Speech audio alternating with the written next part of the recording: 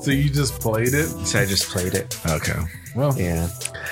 I'll just do that. We'll just run through that real quick. So I forgot to hit the record button, but we're recording now. So yeah, we missed a little. Who took a shot? We just missed an intro and a shot, so it happened real quick. You know, there's nothing that's gonna make the headlines. You're all good. It's all fine. Okay, it's gonna be all right. But this is Digital Cortex. My name's Steven. That's Random Styles. This is spiced rum, Maker's Mark brand. Do we do it again? No, we just had a terrible reaction coming out of this. Do you want to do another shot? I'll do another shot. I don't care. Oh, fuck it. We might as well. I ain't got nowhere to go. I know, right? No driving for you. Yeah, no, the first shot, well, that's what I was going to say before you told me it wasn't recording. The first shot, it's a lot when you have to take 2 gulps. Because I went, and then there was still some. You don't need to pour as much this time. There was it was definitely 2 gulps for me, too. Yeah, so I was like, I don't ever want to do 2 gulps, just 1. It's fine. They're superhero shot glasses, man. They're going to be a little bit of extra. They are actually, and I didn't realize that. Mm-hmm. I filled it up to the top like it was normal. No. All right. Cheers again. Cheers. I don't know why, but we're doing it. I don't know what it is today, but the shots are getting me. I've just been so fucking tired all day today. Yeah, maybe that's what it is. Maybe I'm tired. Mm-hmm. I don't know. I guess. Me and Crystal went out Saturday night. We went to go see. They do over there. Oh God, where is it? I don't know exactly where. I think it was like very close to McKinley and 3rd Street or something like that. It was McKinley like Fillmore and 3rd Street. Okay. It's Drunken Shakespeare. Right. So you have I think it's like 4 actors who have rehearsed a version of Shakespeare, but one of them actors is drunk. Oh. So they take 4 shots to begin the show. And all of them?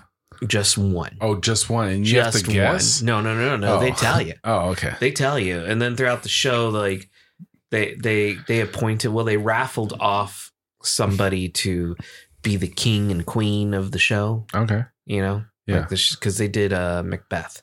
Okay.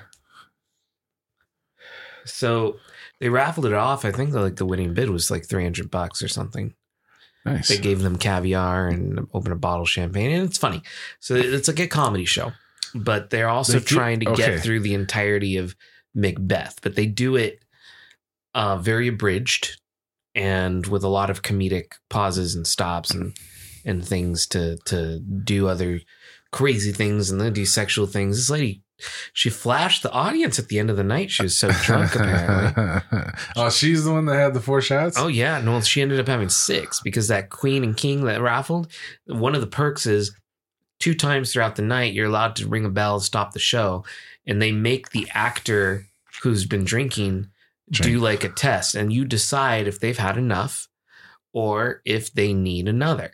Yeah. And so, of course, they made him do another 12 times. Yeah, you never say they had enough. And then, so she had 6 shots in. And it was funny and it was very casual, but in a very small venue. It's called the Rose Theater. And I think that's all they do there is the drunken theater stuff. Cool. And then, of course, they bring drinks to you and food to you. And they actually start you with a shot. Okay. So when you get there, they've already poured you a shot and they hand it to you and they give you your seat. Wow. And that was included in the tickets and they weren't too bad. I got them on the Gold Star app for $30 plus tax or something. Each? Yeah. Okay. So not too bad. Yeah. Because it includes drinks and dinner and a show.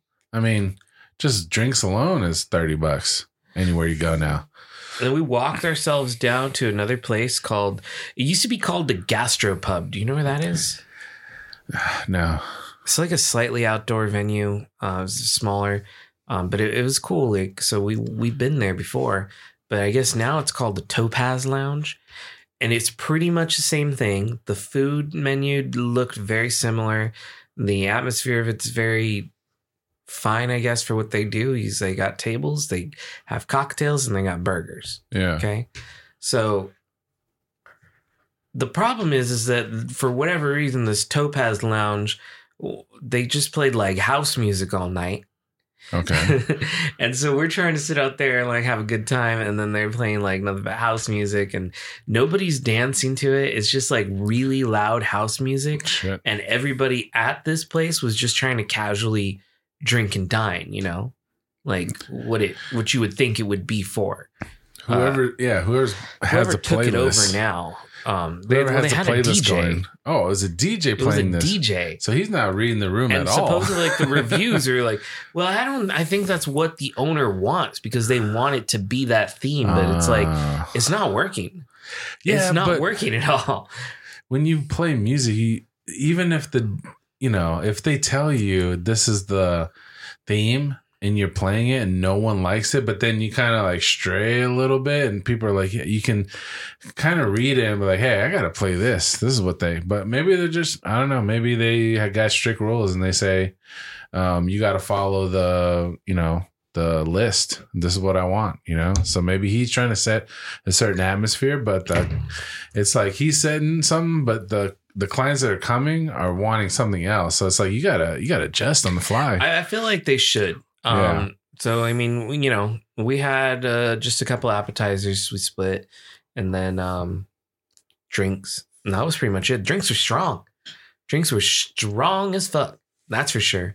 And then we headed over to... Trying to get you ready for that house music. I know, right? Oh, yeah. We headed out to... I've been taking some rips and I don't want your smoke alarm. I mean, I'll just have to walk out there. I just thought about that. But yeah, we walked to Greenwood Brewery or something. Yeah. It's a really cool little small business brewery. And I think it's like one of its headlines is that it's woman owned and operated. Oh, okay. Or the owner is a woman. Word. And that's pretty good. They have a variety of different beers that they'll sell you off of their taps, and then of course you can take some home and stuff in the cans and whatnot. Yeah. And they got a nice little atmosphere outside, and they were doing a theme for like I forget, it was some pride thing going on. Okay. At the time, but pretty cool. We were there, like the last people there. They were going to do last call, like 15 minutes, and they were going to close. So wait, this is all after your show? Yeah. You went to the techno spot or house spot, and now you at this spot? Oh, yeah. And I forgot to mention, we had about like, I think 40 or 50 milligrams of edibles in us too.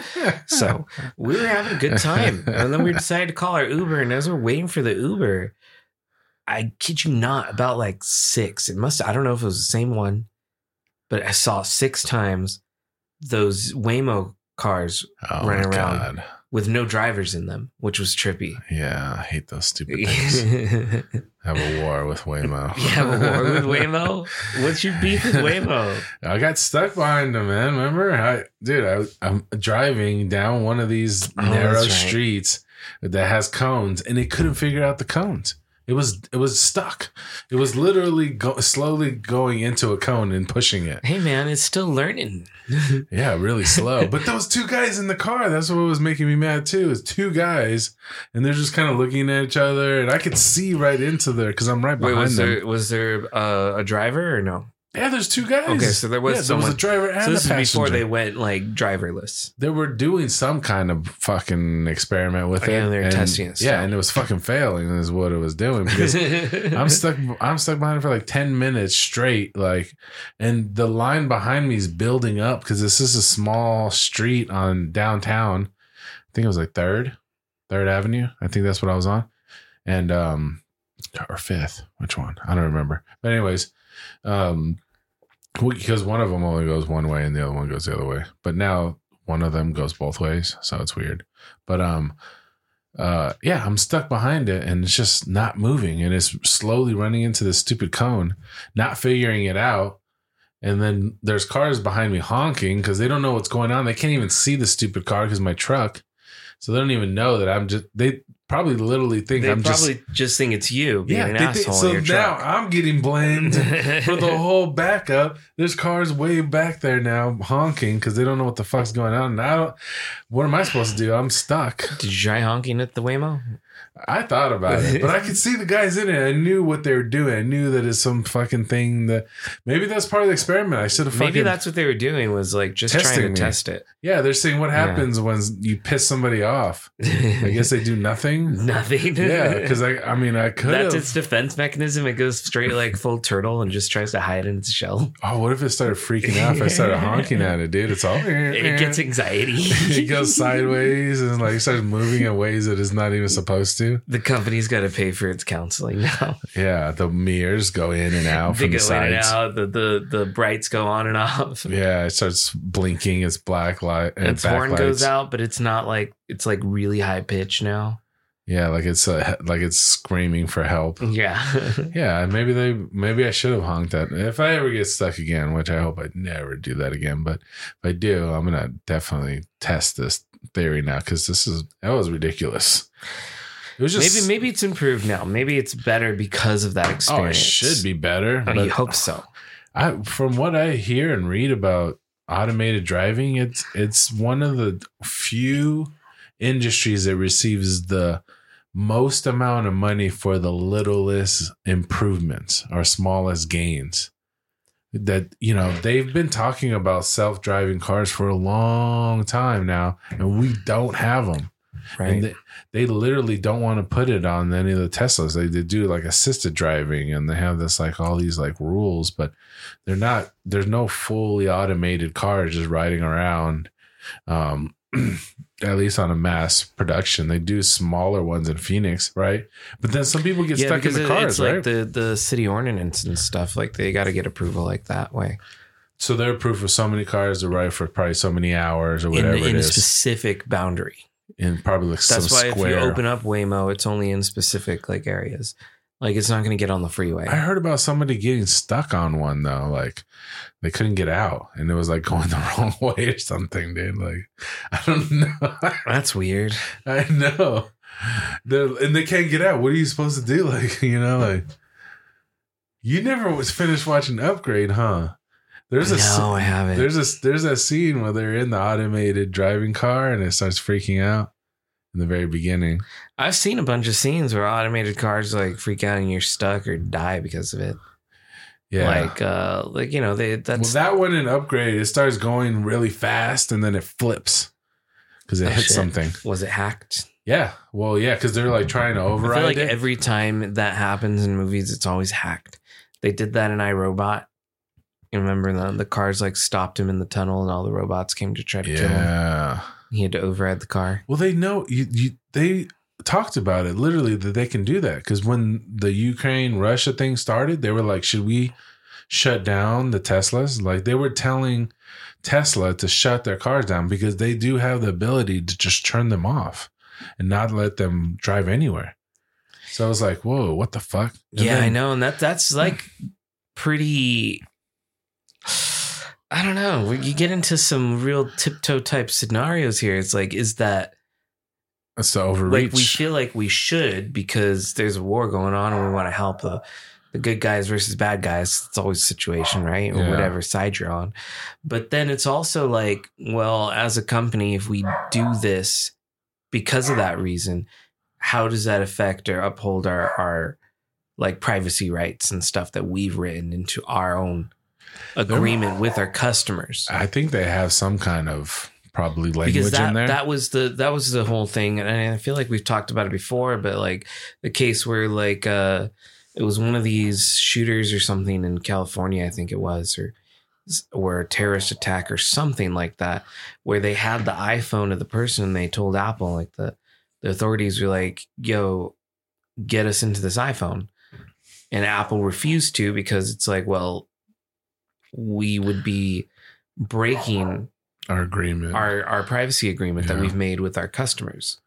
regardless of who that person ended up being, that's something that we feel we have to uphold. And so it was a big controversy because it's like, what's the right thing to do here? Someone who's done like a terrible crime against humanity, or like upholding what's right for the majority of all of our users, which for Apple is, uncountable numbers of people. I wonder what's happened since then, because I don't know. You don't hear that much about that kind of talk anymore. I think it went to like court or something, and I think Apple won in that case. Well, yeah, I don't think they have to for their defense, or I don't think they have to give it up, because they ended up getting like some person to just bypass the passcode, hack through it. Yeah, you can always get people to hack it. And I think that's more of probably what's going on now. Maybe that's why we don't hear about it anymore, because they're just hacking them. Because that happened. And so it's like, well, let's just hack it then. And so now it pays to be a hacker. It does. I mean, this generation for sure. The nerds are supreme now. It's not like the 90s when they were like, you're a nerd. And everybody made fun of you and the jocks ruled. Now the nerds rule, dude. Nerd. Oh, yeah. That's why Marvel's so big, right? Nerd. Have you went to any Comic-Con? Like Phoenix Comic-Con? Oh, yeah. We went to the Phoenix. I guess that's the easier one to get into. San Diego's hard. Yeah. Right? I don't think it was called Phoenix Comic-Con anymore. I think it was...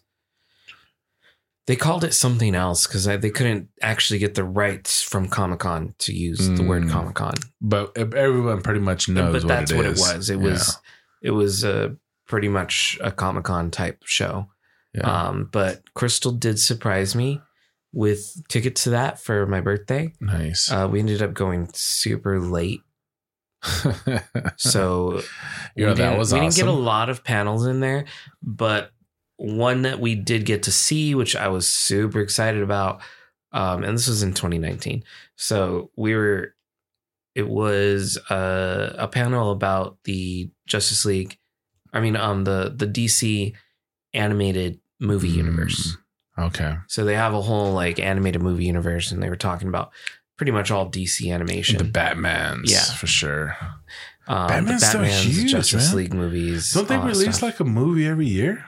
At least. Oh, Batman? yeah. There's tons of them. Yeah. And I don't know if they're all great now, but at one point they all were one big storyline. I've watched all these movies, and they're really good. Yeah. The majority of them are great. I know in the last couple of years, I'd say in the last like 5 years or so of these movies coming out, some of them have been like, I mean, it was good, but it wasn't like best. It's still entertaining. Yes. Like you could watch it. And they follow the comic story arcs a lot more closely than they would in the live action films. Yeah. But yeah, there's some. I've always like said it too. Like people ask about the movies and stuff on each side, and they always ask you like, "Well, what do you like more, DC or Marvel?" And I like both for lots of different reasons. Yeah, they each have good characters. Yeah, like Marvel's animated stuff is not as fun as DC's stuff. Yeah, Punisher and Marvel. Mm-hmm. Yeah, I'll take that any day. And then there are some great things though going on, like the drama and sometimes the characters are more, I don't know, like hardcore when it comes to the DC stuff over Marvel. That's the Deadpool joke. He's like, "Whoa, you're so dark. Are you part of the DC universe?" Yeah, because they went super dark with the DC movies and shit. Yeah, Deadpool's hilarious. Well, actually. There's a new trailer just got released for a new DC movie featuring Blue Beetle. Yeah. Which is super exciting. I sent that out to some people. Yeah. It looks good. I like it. The only thing I'm not happy with is the portrayals of Blue Beetle that I have seen where it's non-comic book. Like, so it's in some type of TV or animated movie or whatever the case is, which makes more sense to me is the way that the AI talks to him. Okay. So like the way the AI talked to him in that was generic AI that you would see in pop culture. Yeah. That a human would have made. But the technology that's on his back is supposed to be alien. Yeah. And so I think they did it really well that way. But in pretty much any other animated form I've seen, whether it be TV shows or movies, it's usually his voice, the same person who's voicing the Blue Beetle at that time. Yeah. And the character in this case, Jaime Reyes, it's his voice, but in a more like aggressive tone. Yeah. And this is DC, and that makes right? sense. Yeah. And this is DC. Which was surprised me of, I mean, the trailer, I don't watch trailers and I try to, but this one caught my eye and I got through like half of it and then I stopped it because I was like, this is too much. It's good. I'm in. Yeah, because I don't like to watch trailers like that either. Because it was going through the whole story. I was like, oh shit, this is the movie, man. Yeah, and that's why I don't like, because I don't like the spoilers. Yeah. But I really wanted to watch this only because I am a big Blue Beetle fan. I collected big Blue Beetle comic books. Yeah. And so I just want to make sure that they do it justice. Yeah. And so that was one of the things I did not care about, was that the AI was treated more of like an assistant to him. But in the comics, the AI is portrayed as its own organism. It is the scarab that's latched onto his back. And it can't be removed. Like it goes into his like spinal cord and it fuses with his body. They've had different people in the DC universe try to remove it. And it's like, if we remove it, it kills him type of thing. So this is like, it's like a parasite. This is like a venom. Like it's own entity. Yes. So if the way that they did Venom's voice over, which they probably didn't need to do, and that's a whole different thing with Sony, but is the way that I feel like Blue Beetles should have been. It should have been a back and forth. Because they that have different Scarab ideas. for Blue Beetle, just a quick run through of who he is. He's a kid. He found this thing. It ends up being alien technology that has been on Earth for years, like Egyptian times, ancient tech, and it's created by a race of aliens. They throw it on a planet so that it can find a host from that planet, and then it takes over completely. Like it takes over. If it hooked to you, and it was in good working order, it would completely take over your body. The AI is now in control of your mind and everything, and its job is to get the planet ready for an invasion. Like pretty much take it over completely, and get it ready for an invasion. Yeah. And so in Jaime Reyes' case, that scarab is defective. Yeah. It got damaged on its crash landing to Earth. And so by the time he gets it, he is able to talk to the scarab, but he still has control over what's going on. And he's not supposed to. He's not supposed to. It's supposed to relinquish all control to the scarab itself. Yeah. And so that's why it's like, it adds humor to the comic books and everything, because for Blue Beetle, when he's talking to the scarab, it's in his mind. Like the scarab isn't talking to him audibly so he can hear it. It's talking to him in his head, because remember, it's connected through his body, through his spine. Yeah. So it's connecting to all the nerve endings. It's going to lead to your brainstem and everything. So that's the whole science behind it. Like it fuses with its host. It gets in there. Yeah. And so it's talking to him through his mind. So when people like are around him and he's arguing with the scarab, because it's like, I recommend lethal force. And he's like, no, we don't want to do lethal force. Yeah. And people are looking at him like, what the fuck are you talking about? This fool's talking about lethal force. Yeah, exactly. Because he's arguing with the scarab the whole time, trying to say like, no. But that's kind of the push and pull of his relationship with his powers. Yeah. That are stemmed from this alien technology that, again, is broken. And he's got to figure out how to take control of it and make sure it doesn't get loose, because it could become a dangerous item if it ever gets in working order again. Yeah. And I think it's going to be a hit from what it looks like in the hope trailer. So. Yeah. I hope they don't I like fuck it the up. way they shot it. I like the family and everything. Like I saw a little bit of that, and like I like the story and that it's definitely like a new dynamic in the superhero DC, comic book era kind of stuff. So I think it'll be good. I think it'll be its own thing. And does James Gunn have anything to do with this one too? Because it seems like I don't think it's James Gunn, but he's overseeing all the DC universe now. Yes, but Blue Beetle was in production way before. It might have been in production already before he was even. But I don't know. He was doing stuff with DC. The director is Angel Manuel Soto. He did good. I mean, from what I saw, but yeah, I don't know what else he's done. I'm sure he probably advised at least. You know, James Gunn's he was doing the Suicide Squad and the Peacemaker and stuff, so I'm sure he was helping out some. But well, this guy has not done a large amount of directorial things. I mean, I guess he has done things. So this is his first big I've seen. Yeah. And so this is his first big swing. This is his biggest movie. Yeah. I mean, if you're doing Marvel or DC movie, but it's not that he hasn't won anything or done anything like that. So he has 11 award nominations, but they're smaller things like the International VR Award for Best Virtual Reality Film, Silver Angel Award for Excellence in Media, Audience Choice Award for Fiction. He was nominated. He won a jury prize for Best Short Film. Lots of short films, stuff like that. So we'll see. And then that's what they need. They need new directors, new visions. You know, that's what Hollywood, survives on, is these new perspectives that people bring. You know, and then it's also based in El Paso, and the kid is obviously Hispanic. Yeah. So it's supposed to. He touches up on a lot of his culture as well. Yeah. So it's going to be interesting too, because I don't think we've had a superhero feature film of a person of color that's in today's era. Yeah. As far as that, like the last time, like we had Blade,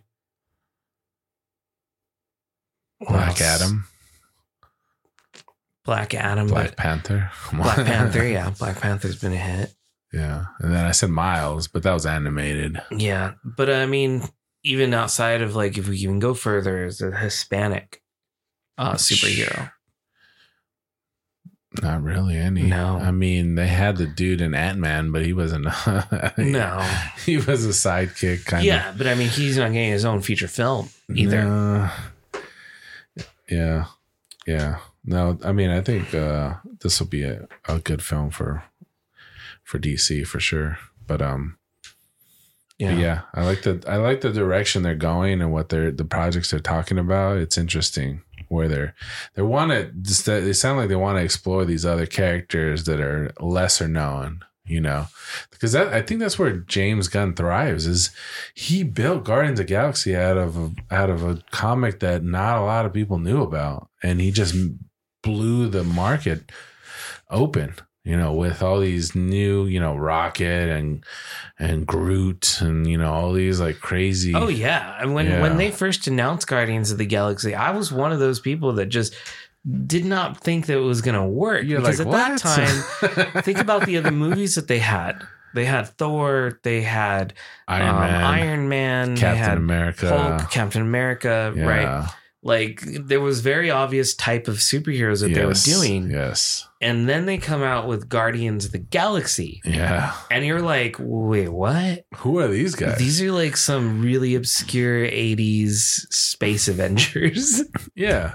Nobody cares about. And it was like, okay, they had a good run. This is what's going to destroy Marvel. Did you ever hear about them? Like as a comic, like before the movie? Yeah, I knew who they were. Yeah, you saw it? I never seen it. I never even heard of it. I was like, what the fuck? But it wasn't something that like, I was like, okay, well, I need to know about that. Why and I think I knew about who they were because of who was it? I think it was Nova. Yeah. I think it was a Nova Squad. There's Nova Squad comic. Yeah, Nova. Let me see. Nova. Yeah, I don't think I ever heard of that either. He's a superhero from The Nova Squad. Oh, they're gonna make a thing for him too? Why not? Might as well. If you're saying they're connected, that makes sense. That's Nova. Oh. The Nova Squad was actually, or I don't know if they're called Squad. Oh, okay. The Nova Corps, whoever they are. But yeah, this guy, that helmet and the suit and everything. Okay, he's got a unique helmet. Mm-hmm. But they're part of a group that are like, they were mentioned in the Guardians of the Galaxy movies in the first one. Yeah. But they haven't set up any specific. You know, when they came out with the first Guardians, they talked about a Howard the Duck movie again because they had him in it. They had him in the first and second one, didn't they? They had Howard the Duck movie that came out in the 90s. Yeah, and that was I saw the movie. I did not see it. I grew up watching it on HBO. I know who Howard the Duck was in the comics. I didn't even know it was a comic. I was like, who the hell is this duck? I just remember seeing a duck. I think when the movie came out, I wasn't aware, but as I got more into comics later, it kind of showed up.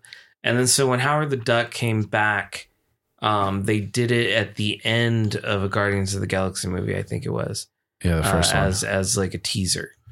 He was to show that he was part of the collector's collection. The collector. He was sitting there with all the explosion and stuff that happened in the collector's lair or whatever, and you're like, oh shit, that's Howard the Duck. And I had heard already in some articles that he was going to be in it. So, but still, the way they updated his like look and everything and animated, it looked pretty cool. It looked way better, yeah. And he's a funny character, yeah.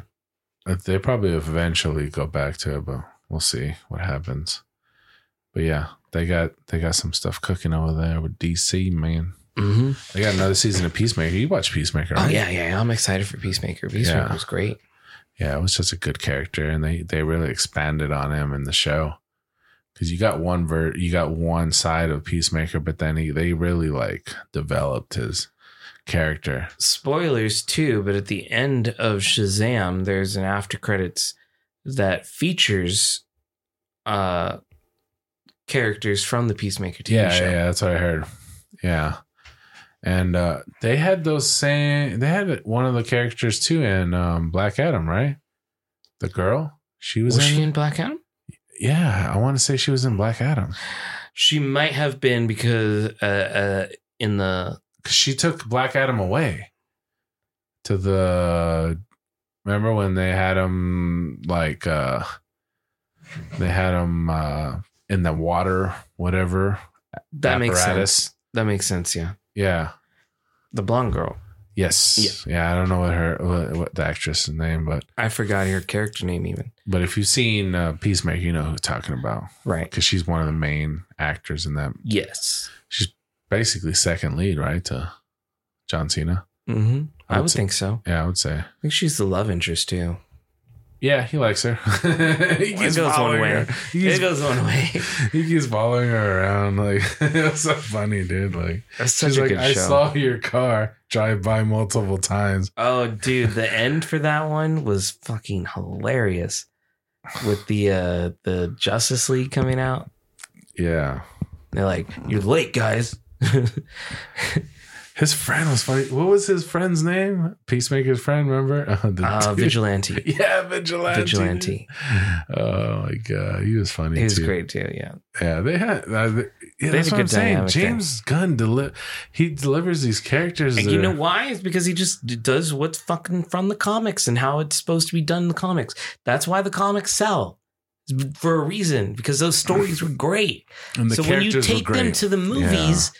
If you stay with the source material, you're going to be fine. But sometimes people are like, well, they want to change things. Yeah. I need to make it my thing. Yeah. I want to change it. The fans don't want your thing. The fans want the comics. He should be like this. Make the comics.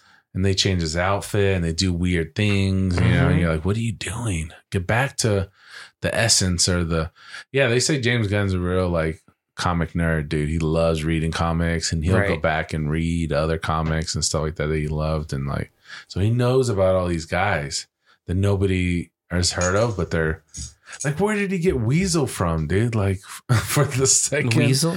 Did you ever hear of Weasel like in any comic, dude? No, I don't think so. But that was the whole point of what he did with them is these obscure characters. It's not that like the obscure characters, but I think they're all at one point Suicide Squad characters anyway. No, they definitely are. The whole thing about Suicide Squad was when it first came out, like, and we talked about Suicide Squad in the comics, they literally were just throwaway characters. And so they would die and everything, you know, like they would, oh shit, that's blown up. That guy's dead now. Yeah. And they were all for the most part like characters that like, you know, were featured in somebody's villain once, and they weren't that popular, and they never came back. Yeah, you know, like the Polka Dot Man. He came back. He has some few appearances in the comics and stuff, you know. Yeah. Originally, and so it's stuff like that. And so when they kill the characters, he did such a good job of like showing that everybody's expendable in this, including everybody I made you follow for the first 30 minutes of the film. Yeah, he did mess up a whole crew. Yes, he just killed everybody. Killed them all, except for Harley Quinn. He couldn't kill her. Mm-hmm. He was like, "No, you gotta live." Well, you can't kill her. And the other guy too, Colonel. Characters. Was it Colonel? What the fuck is his name? Colonel Flag. Flag. Yeah. That's his name. Or is it Captain Flag? That was Colonel. Maybe it'd be Captain Flag. I don't know. Commander Flag? Who knows? Flag somebody. Commando Flag. He's in the military for sure. Yeah. All right. So, we have to finish the part 3. Yeah, go ahead. Okay. So we left off. So a couple episodes back, we had, you'd asked me to like do like a chronology of well, yeah, we just kind of stumbled upon it, and then we just went down the rabbit hole of what was going on in my theater youth as a kid, like so how I spent high school. 10th grade. So we went to 10th grade, yeah. So I think in the middle of that we had like we did a summer camp for the kids coming in to. Oh yeah, we finished 10th then. Yeah. Okay. No, we haven't started 10th. Oh, okay. We did a summer camp for like junior high school. Oh, kids going into 10th. Okay. Going into 10th. Yeah. And I think also during that time, I took summer school. Okay. So I did PE over the summer. Why would you do PE over the summer? Because in my high school district, you had to have 2 PE credits, 2 years of PE. Yeah. You had to have a language credit, and you had to have all of your other normal like math and science and English writing, all that stuff. Yeah. So by the time you're in 10th grade, like, so in freshman year, you have PE, and then you're able to take your elective credit, right? Yeah. And you can pick whatever you want. But by the time you're in 10th grade, you need to have a language, and you also need to take PE. So your elective credits are just pretty much taken up by those 2 things, PE and your language. Yeah. So I needed to take the language to graduate. So I chose Spanish, had a shitty ass teacher. I think halfway through that semester, I like decided I was like, I'm not even gonna try to finish this because I'm not learning anything. All he did was tell us to read the book, and he just sat there on the computer or his phone for the whole class time. Sucks. So I switched to a better teacher second semester, and I could not keep up in the class because I had learned so little in the first semester. So I barely passed and earned my Spanish credit. I went from an A in the previous class to like a C, barely passing. Oh, you should have just stayed with the bad guy. You would think, right? But like, I wanted to learn was the whole fucking point of me taking Spanish. I'm going to learn to speak Spanish. It's going to be great. No, did not happen. Good intentions, but you know. Right. And then so going into 10th grade, I knew that I needed to free up a point there so that I can continue to be in the production and performance. Oh, okay. So I wanted to take a theater class, the high end, had to audition for theater class. And so I needed to do PE over the summer. So I did PE over the summer. I got like the most beautiful golden California tan you can think of. Like I look very pale. Okay. I'm one of those Hispanic people that's like, oh, your ancestors are from Spain because you look white. And then but when I was in PE over the summer, because all of the sports camps were taking up anything inside. So we were just pretty much in the hot California sun all summer long. Doing stuff outside. And so I was getting real tan. I got sunburn real bad. And then when you get sunburn and it keeps burning, you eventually just start tanning. And so I had a really good tan going on. It was great. I was in the best shape of my life probably at that point too. Because remember, I told you I was taking the weightlifting class freshman year. Yeah. So the PE coach for the summer of the 6 kids, it was only 6 of you. 5 of them had failed PE the previous year. I was the only one taking it as extra. Yeah. So I can free up courses. So, who came up with this idea? Did you ask the counselor or did they? Oh, dude, my dad had told me this. He's like taking extra class. He told me this when I was in junior high. So I'd been taking extra classes since I was in junior high. Oh, in the summer? Over the summer, yeah. Oh, okay. Just to free up credits and electives and stuff. So you could do different things. Yeah.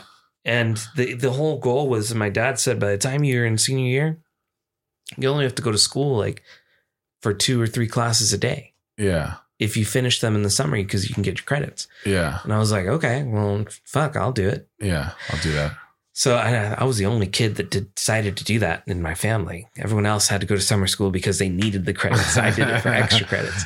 Yeah. And so he would leave me in charge of the class to like just chill in the weight room when the football camp didn't need it or something. Yeah. And so like, that's all we would do. We would go in the weight room. We would listen to the radio and, we would just chill in there. Yeah. Sometimes we work out, sometimes not. But there was, all these kids didn't really want to be there anyway. They were just trying to make up their credits. Yeah. And then so when I come into now 10th grade, I've got my performance and production credit there, so I can start. So wait, going to elective. When did you audition for that? Because I did that in ninth? In 9th grade, yeah. I went half the year. So the first half of 9th grade, I did computers. And the second half, I auditioned for the production performance. And I think we talked about that. I did the frog monologue and I ripped my pants. You remember? Yeah. Yeah. So 10th grade, and I think the first show we did for 10th grade, which was pretty huge, we did our winter show was Christmas Carol. Okay. And I played Ebenezer Scrooge. I played Ebenezer Scrooge in Christmas Carol. And we did a very dark version of the Christmas Carol too. Oh shit. How'd you get darker? There's a version of it out there that's a lot more like somber. No, it's just like more it really digs in than it is like Christmassy. It digs into like his dark side. Yeah, the ghosts are very, this is the show that we had great effects for. Like we had they took a fog machine, they hooked it up to a cooler full of dry ice so that the fog would stick to the floor of the stage. We warped the floor of that stage. And I remember like in the spots that the dry ice would leak and stuff, I would have to stand in those cold puddles sometimes because I was barefoot for the majority of the show. Oh shit. Yeah. Dude, that's not good. No.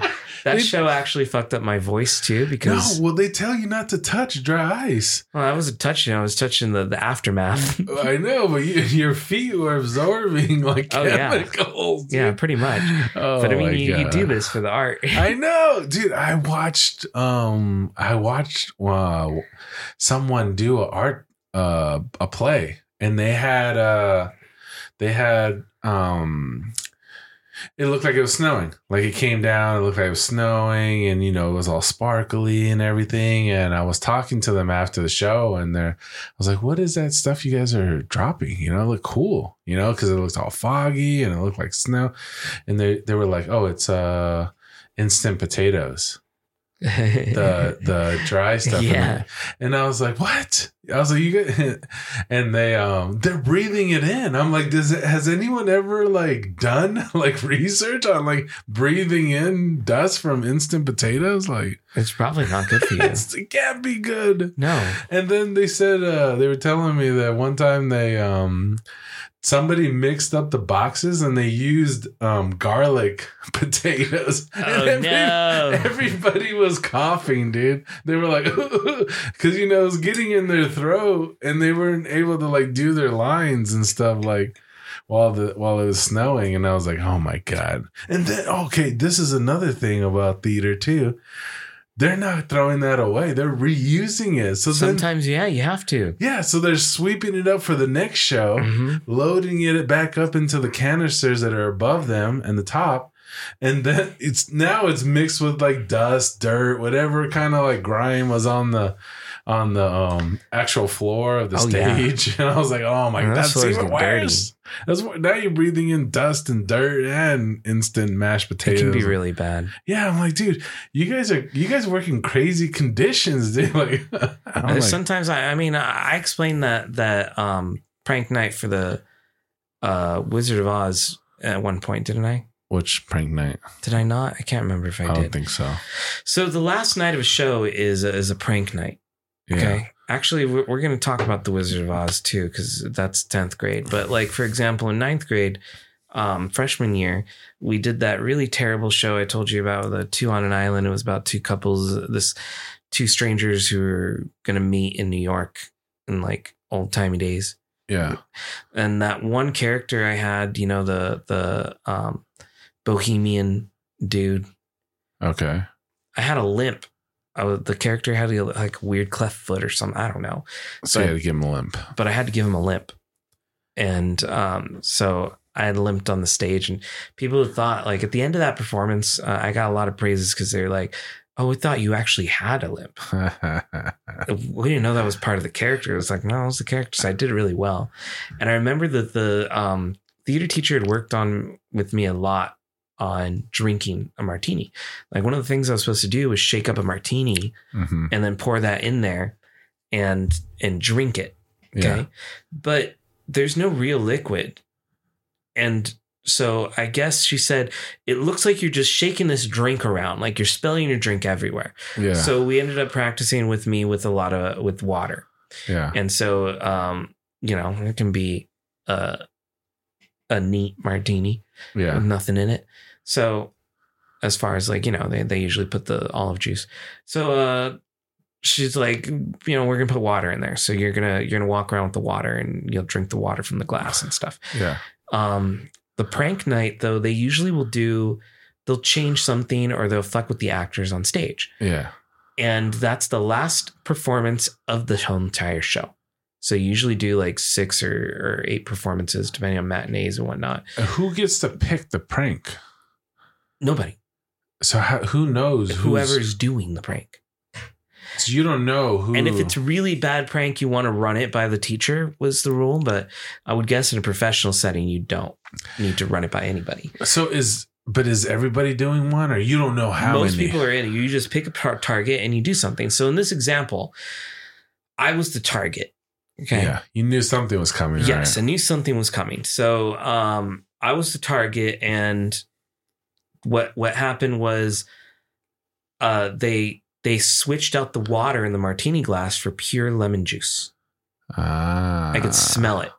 It smelled like you were tipped off. Yeah, too, it smelled like pure lemon juice. I did not know what it was. I just thought it was lemon juice. I actually might have thought it was lemonade at the time, but I think later I was told it was lemon juice. And so I had poured it into the glass.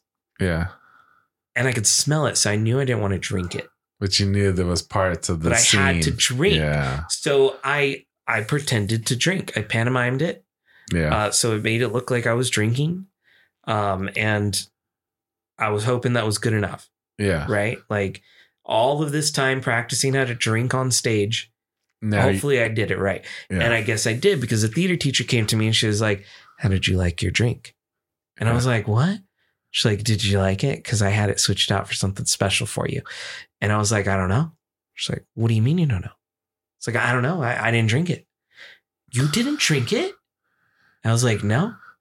She's like, it looked like you had taken several swigs of it. Yeah. It was so convincing. I swore you drank it. Yeah. And I was like, I guess I just got good. She's like, I know you got good because you fooled me. And I was like, it was a very proud moment. Nice. Yeah. So in like, I was doing in 10th grade, the first major show, like we had 3 major shows. So the first major show, Scrooge and A Christmas Carol.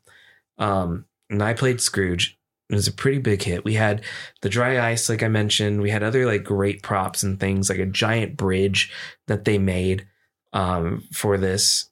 And we also had Foley's.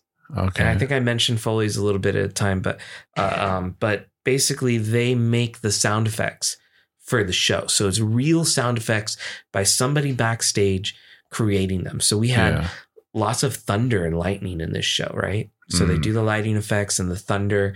They did it with giant sheets of aluminum. Yeah. And they would like, and they would just, there was 2 people and they would sling it. And it would just make that sound. They did other things like bells and whatnot. Like wind chimes. Yeah. Right. Anything that they can do to make sound from things you wouldn't expect.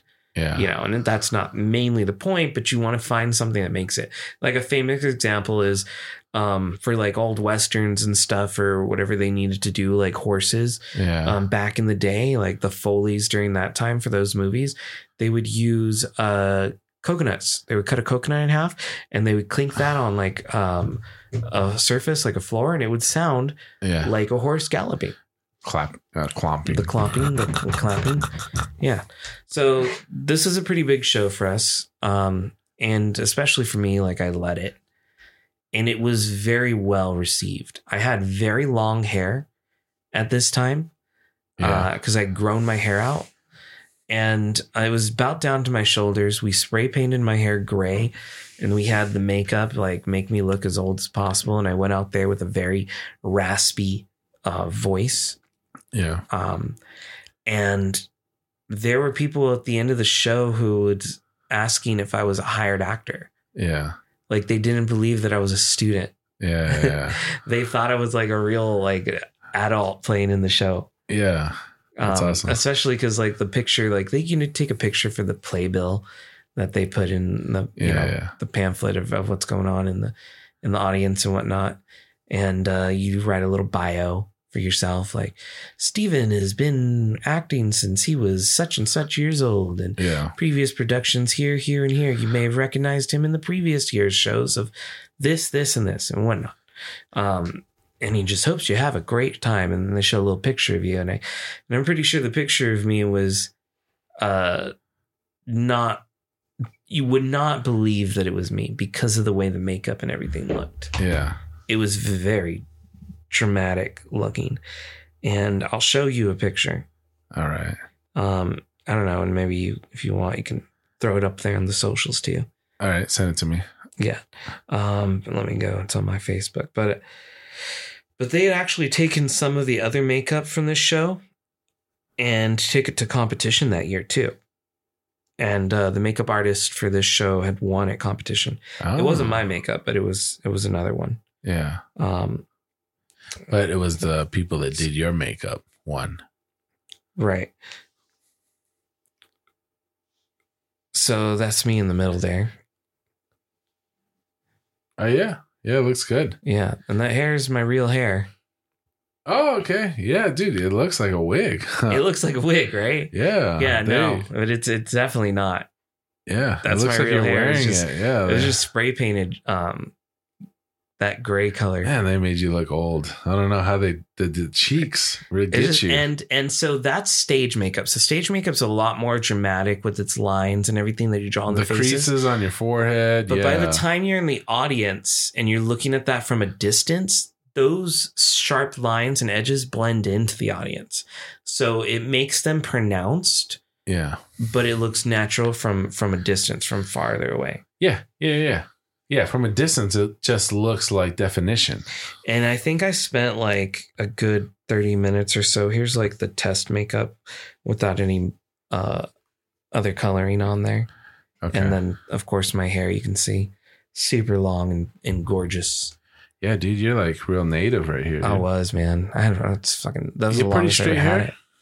A little wavy. It gets slightly wavy, but for the most part, it's straight. Yeah, I can see that. Yeah, dude, you look like a different person. I know, right? Like a totally different person. Yeah, dude. Yeah, high school was crazy. Yeah, high school's a hell of a time. Here's like typical like teenager photo. Yeah.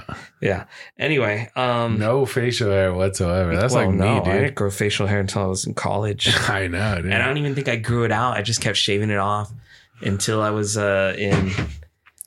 out here in Arizona. That's when I started growing it out. Like I was just at work and I was like, well, I'm not customer facing here. I guess I can grow my beard, facial hair and see if it actually amounts to anything. And I've kept it ever since. Yeah, I barely had a mustache too in high school. And now I'm full. Oh, yeah. Dude. I can't imagine you without that. I know, dude. I don't know who you are. you show up to my house like that, I'll be like, what the fuck? Get out of here. Get out of here. I shave all my facial hair, dude. You wouldn't even know who I was, dude. Be a whole different person. Yeah. Yeah. No, I don't know, dude. It's weird. It came later. So yeah, that was 10th grade. Now, I remember that we were going to competitions. I mentioned that we'd taken some people. And you remember I told you I had a friend who was like a rival?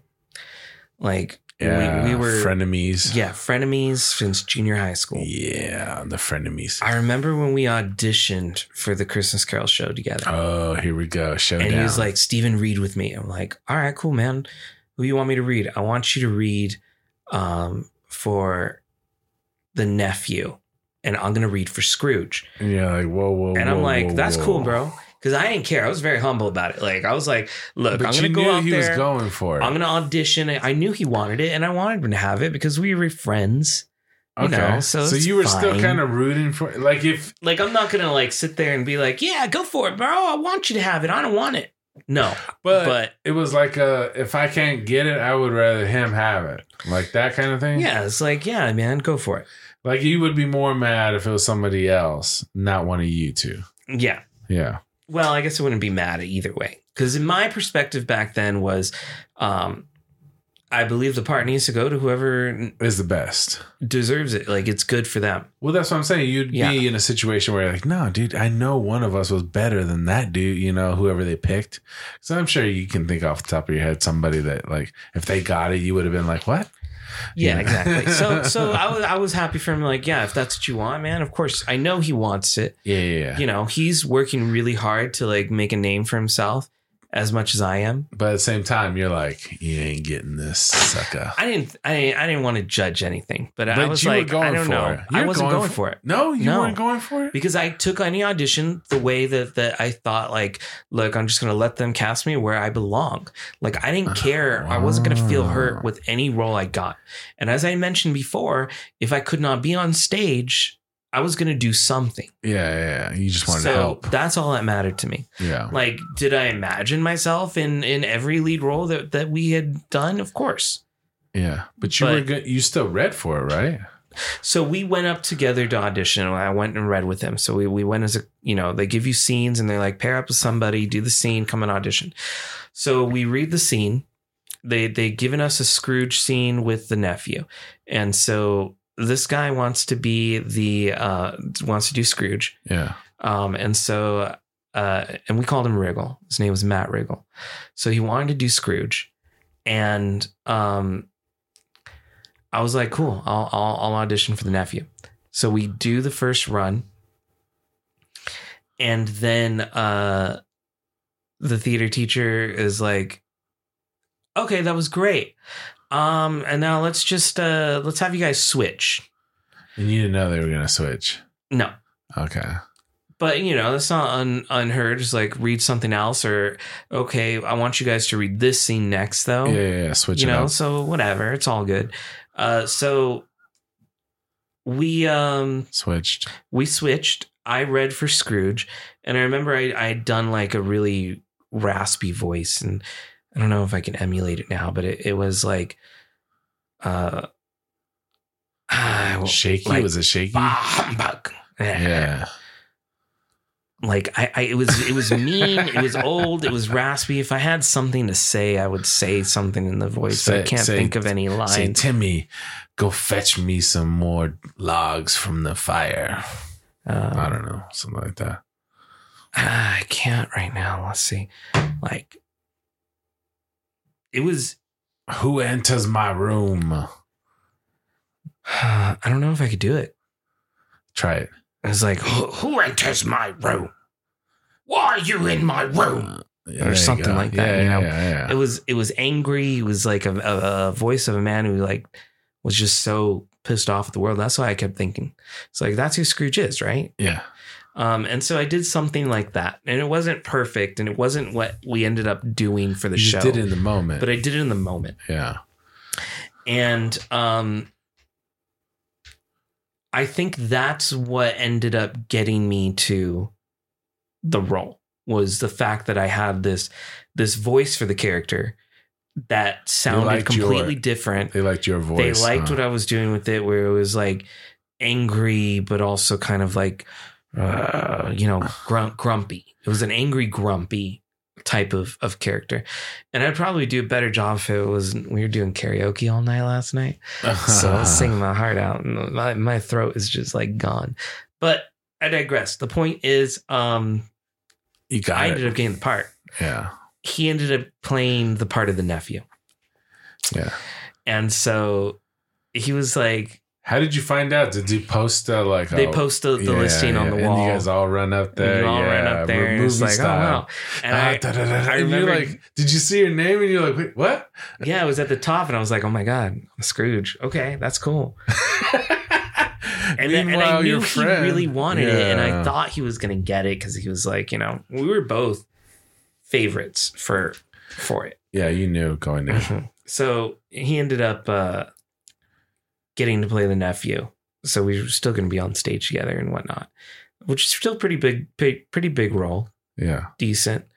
And then we had gone to the table reading. So like the first night of the first rehearsal that you go to, they give everybody the script, they get to know each other and whatnot. And then they do like a sit down and a reading. They do a cold reading of it. So we do a cold reading of the script, and I went with my first line, and I was doing the Scrooge voice. And I was just playing with it. And I remember after I did it, like everybody was staring at me. After the first performance? After just a cold read. Oh, in the room? Yeah, because we're all sitting at random spots in this classroom and the desks and whatnot. And so everyone's reading along as they're going through the script. And then it gets to my part. And so I do my raspy voice, my Scrooge voice. I remember it went like quiet. People started looking at me and they're like, oh my God. Yeah. Because they heard it, but they didn't register that was coming from me at first. Yeah.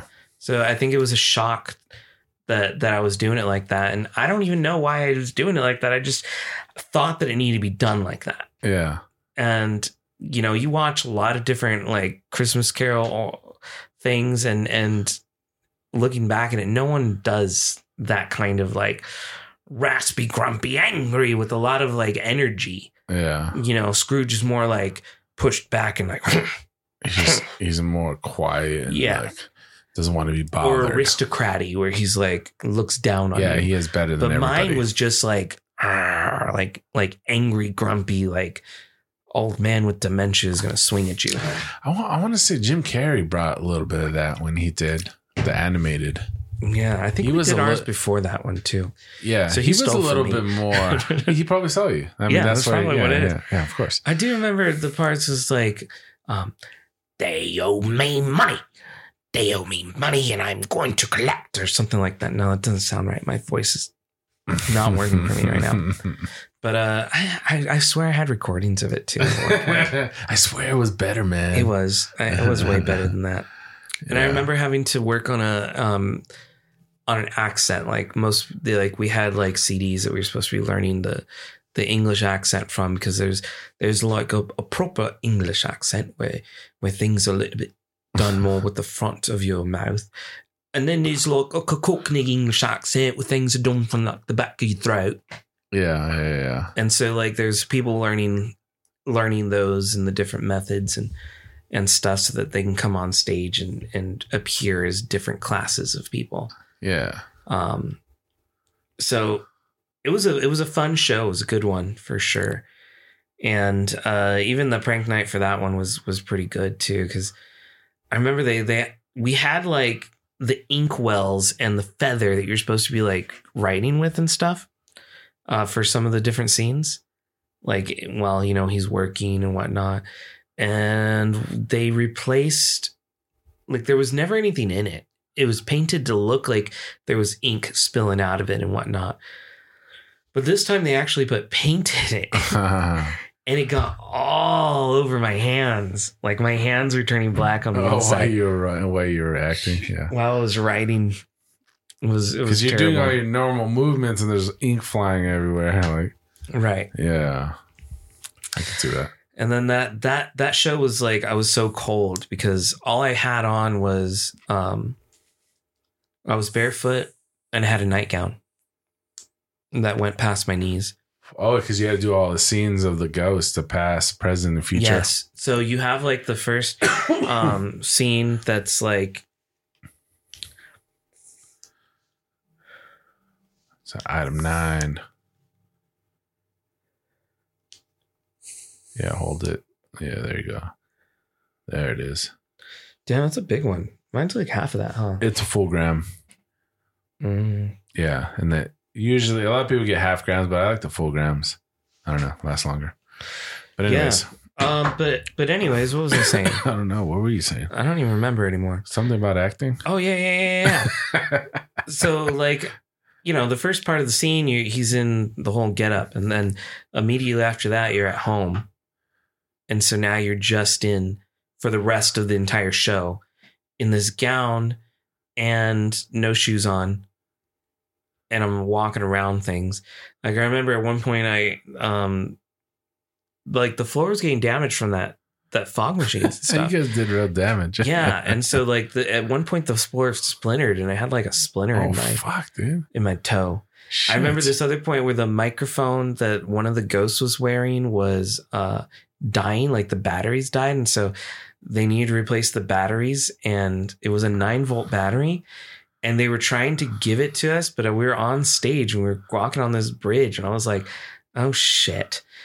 So I had grabbed the battery with my toes, and I was just holding onto it with my toes as I was walking around this bridge so that I can get this battery across stage.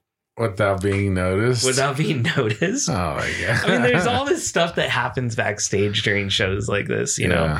Like, not everything always goes exactly the way it's supposed to. You got to adjust and fly. You have to adjust. And like I mentioned before, you have to play off the audience as well sometimes. Like, for example... Like, if something falls on the set, you got to, like, make it like it was supposed to happen or something? Or, for the most part, yeah. If something happens like that, a tree falls down. And depending on the type of show, whether it be more of like a comedic piece or something, it can be like, oh, that tree finally fell down. It's been hanging there for years and I thought it was going to fall last week during the thunderstorm or whatnot. I don't know. But let's see. So in this show, I think I don't know where I was going with that. 9-volt battery. Oh yeah, the 9-volt battery across the stage. It was the winter shows. It was all great. And then, so, I remember some romance came into this. So in real life or the show? Yeah, in real life. Whoa. I met one of the girls on the show. She was the stage manager for that show. Hey. And we started dating. Yeah. And in production and performance, she was going to be doing, as soon as the winter break was over, we were going to be doing a production performance show. So it's a class production of Odd Couple, which is a comedic show. And I was one of the people in the show And this was like a big fucking piece of drama that happened. She was a director, and we had a due date to have our lines memorized and be off book. Okay. So with that due date in mind, I was not completely off book. Okay. But I was about to be off book. Like I was pretty good. Like you were getting it down. Yeah. And I had already had to like figure out all the lines for the main shows. And yeah. So this was second priority to me because this wasn't going to start performing until like February or something. Yeah. Or January, February, something like that. And so I remember the 2 days before that happened, my mom pulled us out of school because we were going to go to New Mexico for the winter. And so I was being sent to New Mexico. Wow. So she just decided you're going to New Mexico? It was like planned, but I thought it was going to happen like when the break happened. But for her, it was easier just to pull us out 2 days early before break. Oh, 2 days early. Okay. So I didn't go to school those last 2 days. And that's when they were testing us for being off book. Oh. Now, I talked to my then girlfriend at the time, like while I was in New Mexico, like almost every night on the phone, you know, and I ran my lines through with her. So she knew I was off book. Yeah. When I come back, they're upset that I was not off book at that time. And I was like, well, but I'm off book now. I've been off book.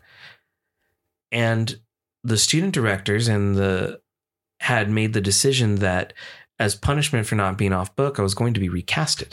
Yeah. The student director, being my girlfriend, was recasting me from the supporting lead that I was in the show. What is she doing? And the fucking part that caused a lot of drama was that the person they were recasting me was not even in the class for the class production. She chose them? They chose them, yeah. They chose him. And he was in the after school stuff. And he was a choir kid and he was in another theater class, like a year one theater class or something. He was like a year under us. He was a freshman. And so they were going to replace me with him. And I didn't find out until like later that week. Like they had already told him, they had made that decision before the winter break. So wait, they gave him the script. They didn't tell me this until I came back. I was rehearsing my lines with her. Yes. So the whole time you're rehearsing with her, she's not telling you that she's looking for your replacement? That my replacement had already been found, picked, and concluded. What kind of psychopath are you dating? What the fuck, right? That's some psycho shit. It was some fucking bullshit. How can she act a certain way with you, but then turn around and be like scheming? I had a best friend too that ran into that guy, and she must have had something going on with this dude then. No. It was. She just found a replacement. Yeah, behind your back, the without telling you, is pretty like, you know, who's like, oh, that guy's good, without mentioning it one time on any call. Yeah, but the fact that she didn't tell me anything, nobody told me anything, and let you keep rehearsing like a dumbass. And so they said, oh, well, I mean, you're off book now, but we gave him his lines and he's been practicing. So it's not fair to him that we tell him he can't do it now. So you're going to do half the shows and he's going to do the other half of shows. And I'm like, you don't think it's not fair to me, the student who's in the fucking class that's been practicing from the start for the class production? This guy's been practicing. And this guy's not even in the class. What, he's been practicing for a whole week? Like, yeah, fuck him. I've been practicing for months. What the fuck? Yeah, that's what I would have said. Like, he just never been on set with us. He's never like acted with the other people before. Yeah. So I protested it. You're like, in my own way. I'm not doing it. I was like, well, I'm not going to be part of the show then. If I'm not playing my part the entire time, I'm not splitting it. I'm not going to split it. I'm not going to share it. They're like, well, then you're not going to be in the show. And this will affect your grade. And I was like, then that's fine. Because I already have an A+ in this class. I'm not going to fail it. Yeah. But I'm not going to be part of the show. And I'm going to let everybody know. Suck it. So I refused to be a part of the show if he was going to continue to do it. Dun, dun, dun. And we only had 2 nights. It was a class performance. So there's only 2 nights really that we were performing. Yeah. It wasn't like the major ones where it goes for 2 weeks. So we had the 2 nights. And yeah, it's weird to split it if it's only 2 nights. Yeah, I was supposed to do one night. He was supposed to do the other. Yeah, for what? That makes more sense if there's like 15 shows or something, you know, like, or 16 or whatever, you know, 20 shows. Then you split 10-10 or something. And the lead in this was one of my friends too, the same guy, Matt Riggle. Yeah, his name was Riggle, and so he was in the show as well, and he was the lead. I was a supporting, so we had 2 leads in that, and then so it really pissed me off. I was so upset with it all. And even another friend had like gone up to that kid and told him, it was like, watch your back, bitch.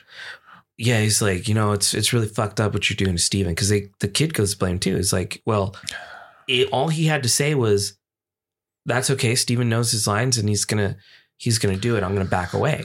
But the kid didn't want to because he wanted to be in this fucking show. He wanted to be in a show.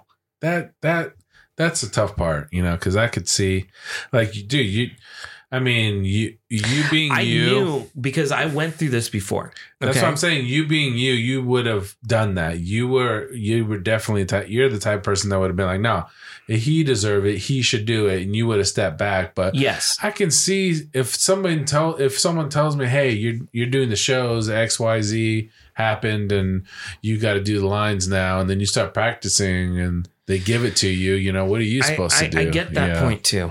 And I remember my friend, he told me, he's like, and I told him, and it was like, well, because he said, I wouldn't be so mad at him. Steven would do the same thing. If they had given him the part, he would have taken the part. Yeah. And the guy said, no, Steven wouldn't do that because Steven would understand if you knew your lines and it was your show and you were ready to go, that he would not need to go on. Yeah. That would be the only reason you would need to go on. You're going on for selfish reasons, what he told him. And so that kid had begged me to do at least half the show. And I was like, look, man, I feel like this is my show. I know the lines better than you do. They told you could probably go on with the script in your hand if you needed to. That's like, dumb. Yeah. I think that's bullshit. So no, I'm not going to talk to you about it. So. Yeah. So he's kind of freaking out. He wanted you to do it too. You know what happened both those nights? He fucking tanked. He fucked it up. Yeah. He fucked up the show. He knew he was. He was there. There were parts where, and some of my friend up there, he wouldn't help him. Ooh, put him out to dry. He put him out to dry. You ever seen Whiplash? Yeah. Yeah. Remember Whiplash at the end where he gives them the different notes to a different song. So he's up there and he doesn't know what the fuck he's doing. To make him look Steven. Yeah. To really like, he's like, you'll never work in this town again. Or, you know, he tells him something and then he just goes off on that fucking solo. But yeah, in the end, he like the drummer pulls it out. But this guy didn't pull it out, right? He didn't. Doesn't sound like he pulled it out. That was other drama that happened. We broke up, me and that girl. Yeah, dude, she's fucking psycho, of course. Mm-hmm. Yeah. How do you do that? Like, it's one thing if you don't like the person. That was another fucked up thing. Like, if I was just some other random dude, but like, come on, like we were dating. That's the weirdest part to it. I mean, it's one thing to conspire and, you know, do things and, you know, be like, hey, I'm doing this to so and so because I think it's the right thing to do or whatever. That's one thing. But then to be talking to the person literally about the thing that you're gonna fuck them over with, you know, like that's some weird shit, man. Like, I don't know. That's on another level, dude. That's some dark shit right there. You just you act a certain way with somebody, but then behind their back you're doing the opposite, you know? Yeah. That's weird. That's bad. It is. Yeah, that's more of who your friend should have been mad about or mad at than rather than the actor be like, yo, why is this chick scheming behind your back when you guys are supposed to be dating? Like, what's going on here, dude? Like, this is the types that end up in Hollywood, dude. Like, that's why Hollywood gets fucked up because these people make it all the way up there and then they start doing shit like that, you know, to people, you know, scheming and getting their ins and outs and whatever they want, you know, pulling strings, you know, it's all about power play.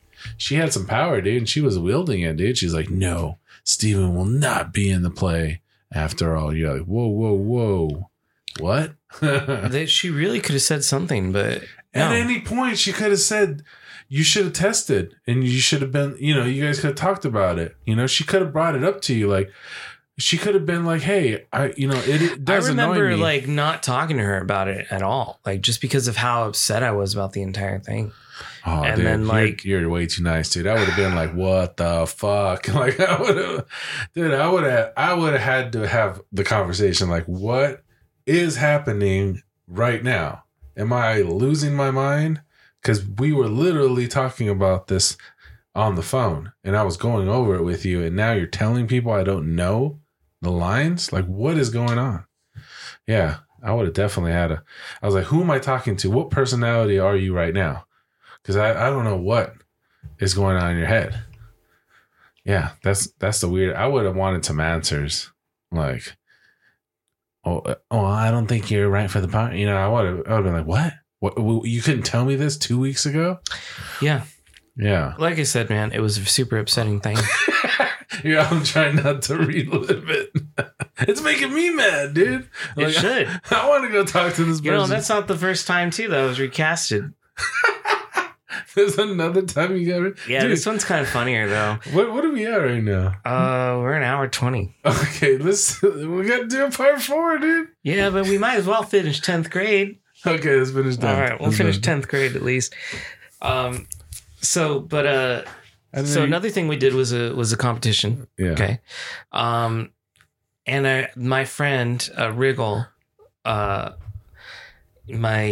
arch nemesis, my rival, my frenemy. Yeah. He's the guy who kept me pushing, and I kept pushing him. Right. Riggs. We'll call him Riggs. You can call him Riggs. We call him Wriggle. Yeah. So what ended up happening was we were doing a competition. He was taking a comedic scene. He was doing, if you've never seen it, but it's like the complete works of William Shakespeare abridged, and it's by the Abridged Shakespeare Company or something like that. Yeah, and it's usually like a 3-man show, and their whole entire thing is to get through like everything Shakespeare did. Yeah, in the amount of like 2-hour show. Yeah, and it's funny. Because, it's only the two guys doing multiple parts and just kind of shortening up things or explaining what Shakespeare meant during that stuff. Kind of like the drunk Shakespeare event that we went to, except on a larger scale. Yeah. And there's no drinking, and it's really well done. So there's a scene. It's a Romeo and Juliet scene. So my friend, he wants to play the guy who's playing Juliet, and they want me to do the narration. So in the scene, you have the 2 actors who are playing all the characters from the show. And then you have the narrator who is reading like Shakespeare's complete volume of things in that giant textbook. And so in order to take this to competition, you have to audition. So we auditioned in front of the teacher to see if we were allowed to go to the competition. Yeah. And so we take this show up there, the 3 of us, and we start the audition, and she stops it, and she's like, I know you've been practicing this, but you're not doing it justice. She was upset with Wriggle for doing it more slapsticky comedy and losing the focus of what it was, which is Shakespeare. You're supposed to be telling more of a proper she wanted you to do it justice. So her example of this is like, the actors who created this, sure, it is meant to be funny, but it's only funny because the actors do care about the Shakespeare and are trying to tell you what happened in that show. But the way they do it, they're not playing it up so much. They're not playing it up. Yeah, they're playing the humor about themselves, trying to show you Shakespeare. So they're playing it straight and you get the comedy some out of it. Is comedy. Like some of it's exaggerated and whatnot in what they do. Like, he's playing Juliet and his going to be like, ooh, and blink the eyes and fan the face and whatnot. But those are few and far. Right. The whole point, though, is that you're not focusing on the slapstick of it all. You're trying to move it through with what the source material is, which is Romeo and Juliet. It's Shakespeare. And you have to hold that to a certain degree because that's what you're working with. You have a lot of where art thou and all that stuff. And she was like, you're missing all the satire humor because you're playing it like it's just some big giant joke. You're overplaying. If you're playing as some big giant joke, you're not going to get anywhere because you're losing the point of the material. I see that. I see what that point. And she made that like that. She said the only person on stage who has not lost the point of this material is Steven. Whoa. And he knows what he's doing. So maybe you should talk to him about it. Whoa. And you were playing it straight?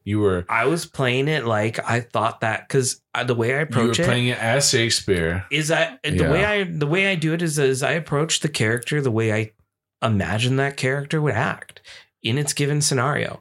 And I just had like a natural talent for doing that. I had started creating my own method acting before I actually learned what method acting was. Yeah. Like I would get into the characters and I would totally try to think like them and be them. Yeah. Because that's the way I thought it needed to be done. And so the narrator, I played him off a little cheesy, but also very like stern. It was like, when last we saw our dear Capulet and Montague, and then I would play it as I was supposed to, as a narrator, engaging the audience, trying to bring you into whatever it was I was showing you and get you started into the scene. And you also, actually move things along too. That was the whole point. Yeah, you move things through the scenes. She criticized them. She praised me. You're like, yes. And then when we to take it back and we we're going to meet up again, he was like, hey, Steven, thanks for helping me out with the scene, but I actually found someone else to do it. I was like, wait, what?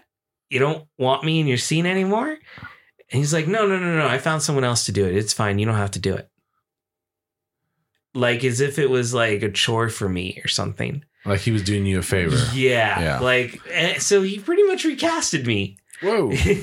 Because he was upset that he didn't get the glory in it. That's what I know.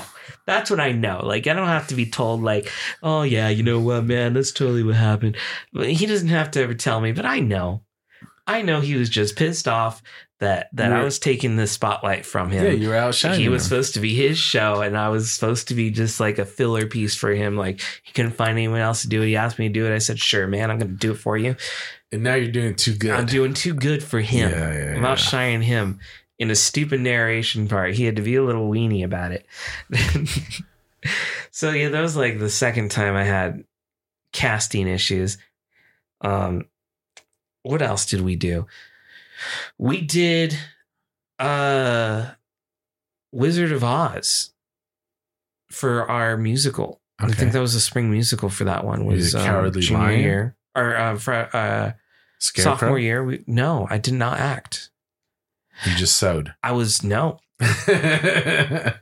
a technology manager, the tech manager. Whoa. So I was in charge of the lighting? sound and lighting. Okay. As far as, I had a crew to manage. I had a sound crew and I had a sound crew and a lighting crew. And within that crew was a sound manager and a lighting manager. And I was in charge of all of it. And I had to meet directly with the directors and explain what we were doing and get up on the lights and show them blah, blah, blah, blah, and do all that crazy stuff. And so you played the Witches song. Yeah, well, I had to help make sure that stuff was ready and good to go. And I think one of the main reasons lighting I wasn't in this show was that I had knee surgery. I had knee surgery. You couldn't move around that. Dude, what was going on with your knee? Dude, you're only in high school. Yeah. And you're in theater. I played baseball. Yeah. Football. I did track, and I never had no knee surgery. Well, I had torn my meniscus in like fifth grade. Shit. Running on the blacktop, dude, making like a sharp turn. I tore it, but I didn't know. And so over time, just extending and retracting my knee in daily basis, it would start to pop. And so what they told me is that my meniscus would catch in my joint and it would pop in and out. Ooh. As it would catch. Like when the knee would bend, it would fold it back and then it would pop. It would spring back into place. Yeah. And doing that ripped it more and more. So they had to take a majority of my meniscus out. What the fuck? Because eventually it got to a point where if my knee stayed stayed bent for too long, it would feel like it was getting stuck. And I would go to like extend it and it would go like pop like that. Ooh, shit. Like really bad. And so, I had to get surgery on my knee. And so I was still like doing physical therapy and stuff by the time we came back to this Wizard of Oz show, I believe. And so by the time we were doing the performance for the show, I was pretty much healed. But I was in crutches, or at least a crutch, or limping around. Yeah. Couldn't walk the best during the start of the show. So you missed out on. Yeah. So I did the technology for that. And I did some more innovative things that we hadn't really done before. I took a projector that was mounted there because it's also, there's a projector screen, and they wanted to have the face of the Wizard of Oz projected on a wall. And so I figured out how I can use the built-in stuff. Like there was built-in audio and video lines that went directly to the sound booth. Yeah. Built into the stage. And no one knew how to use those lines, or that there were adapters for those video lines. Like there are special connectors that you had to get adapters for in order to use those video lines. And so I was like the first person to figure out how all of that worked and ran. And so I was able to hook a camera in, and we had like live camera feed of or video of going through the projectors and stuff like that.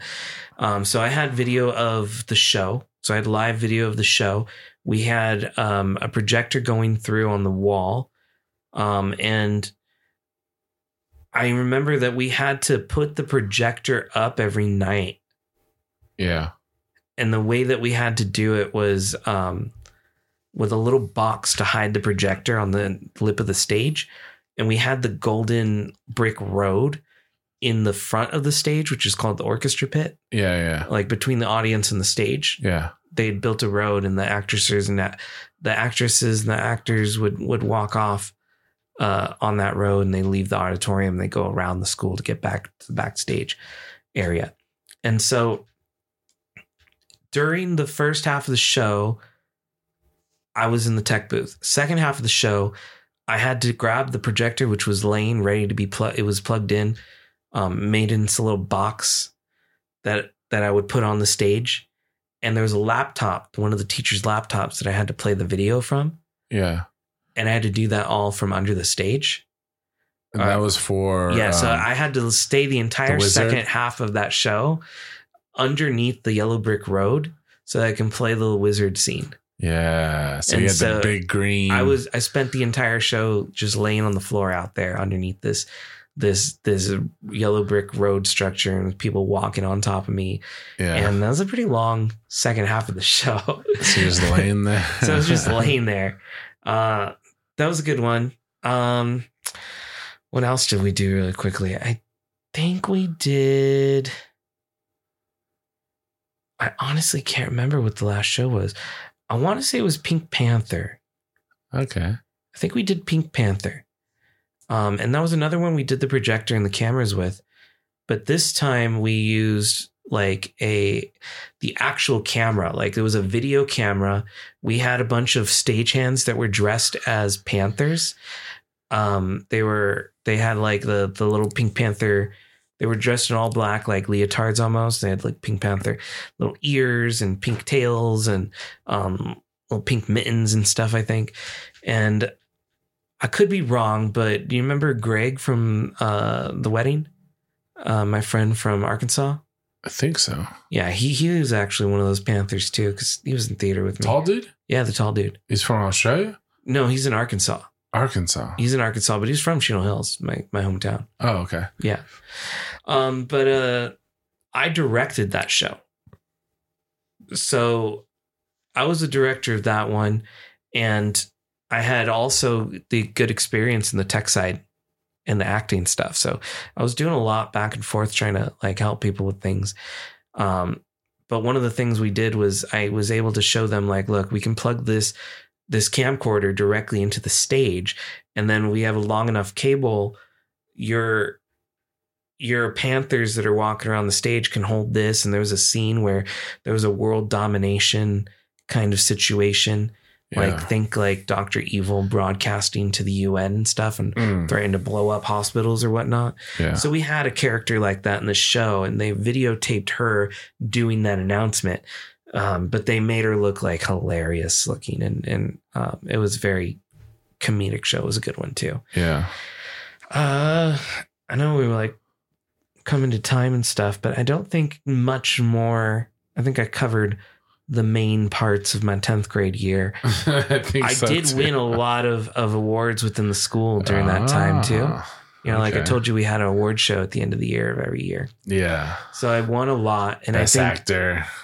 Even Wriggle had mentioned.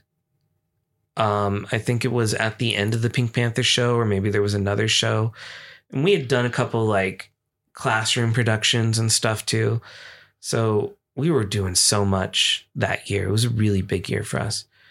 And Wriggle, my rival, he had mentioned during one of those shows, we were sitting there in the green room, and we did a kudos thing. Like we would give praise and stuff. Yeah. And he had thanked me. He gave me kudos. It was like, Steven, I feel like I just want to say this was the year of Steven. Like you did so much. You're a tech manager. You were lead in Scrooge and Marley's Christmas Carol. You directed the Pink Panther, and he listed the other things he'd done. He took things to competition. He was like, and I think this was just your year. Like he was pretty much telling me I peaked in 10th grade, but he'd given me praise too. Like, we were friends. Yeah. We were good friends. Frenemies. But I always felt that we had like an unspoken rivalry. Unspoken. It was you guys unspoken. never talked about. I don't think we ever talked about it. Like we never like sat down and been like, never acknowledged. Bro, like we were competing all of high school, right? And he's like, yeah, no, we never. But I'm sure he would so probably funny. agree. He would probably agree. What is he up to? Can you find him or message I feel him? like the last I heard from him, he was working as he was doing acting, but in a character role, kind of. Okay. For Knott's Berry Farm in the theme parks. Okay. I can't remember if that's where he still is or not, but it's been a long time. You should hit him up, man. Be like, hey. Yeah. Hey, remember when like Greg from my wedding, he was talking about like how we should get some of these old friends together and do some type of reunion. Yeah. I totally agree with it too. Yeah. And my college friends said the same thing to me too. They're like, we need to have a reunion. I was like, yeah, we do. That's but I guess college is probably end up being like a part 6, part 5 at this point. I know, right? No, I don't think the craziest things here is that we knew at this point too, at the end of the 10th grade, that our theater teacher was not coming back. And the person they were replacing her with was my sophomore year. Was your girlfriend. I'm English teacher. And she was she was a decently nice lady. He said terrible though. Perfectly first. pleasant. But she was not the best teacher. She could not keep control of a class. So I knew she was not going to be able to keep control of the theater. You guys are wild. It was pretty chaotic. Like it could be like, yeah.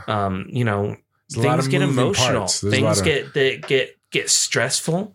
Yes. There's plenty of times where we sat there and the theater teacher has to chew us out. Stress, tension. I mean, I've done stuff that I wasn't like proud of too, like in theater. Like I remember like someone had brought Guitar Hero backstage. Oh, great. And I remember I was playing Guitar Hero and someone called me out on it, being like, well, you're supposed to be the director of the show. We had a terrible night here, and you're just back there playing Guitar Hero the whole time. How are you supposed to watch us? And I'm like, damn, you're right. I was back there and I was playing Guitar Hero the whole fucking time. Why were you doing that? I don't know, man. It just seemed like a fun thing to do at the time. All right, man. We'll get into the next part. We'll get into it. But so coming up to junior year and senior year, things were changing. Now we're getting into the change of regime. Yes, it actually changed a whole bunch of my plans. Regime. There we go. There was because I was supposed to be a mascot for the school. All right. Let's save that. There's a whole bunch of shit. Yeah, we got some teasers going into the next one. Definitely. We'll start it earlier too next time. That way we can We'll finish it. Because I think we went 40 minutes before we got to this. We'll finish whatever you have left in the next one.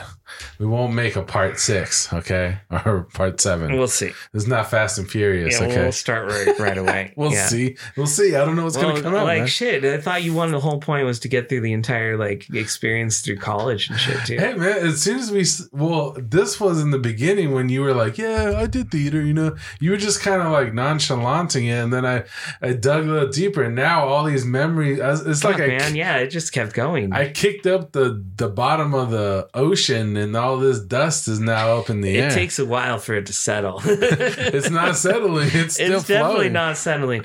But all right, this has been another great episode of Digital Cortex. My name, as always, is Steven, and that's Random Styles. And I think we just hope you have a great night. Later.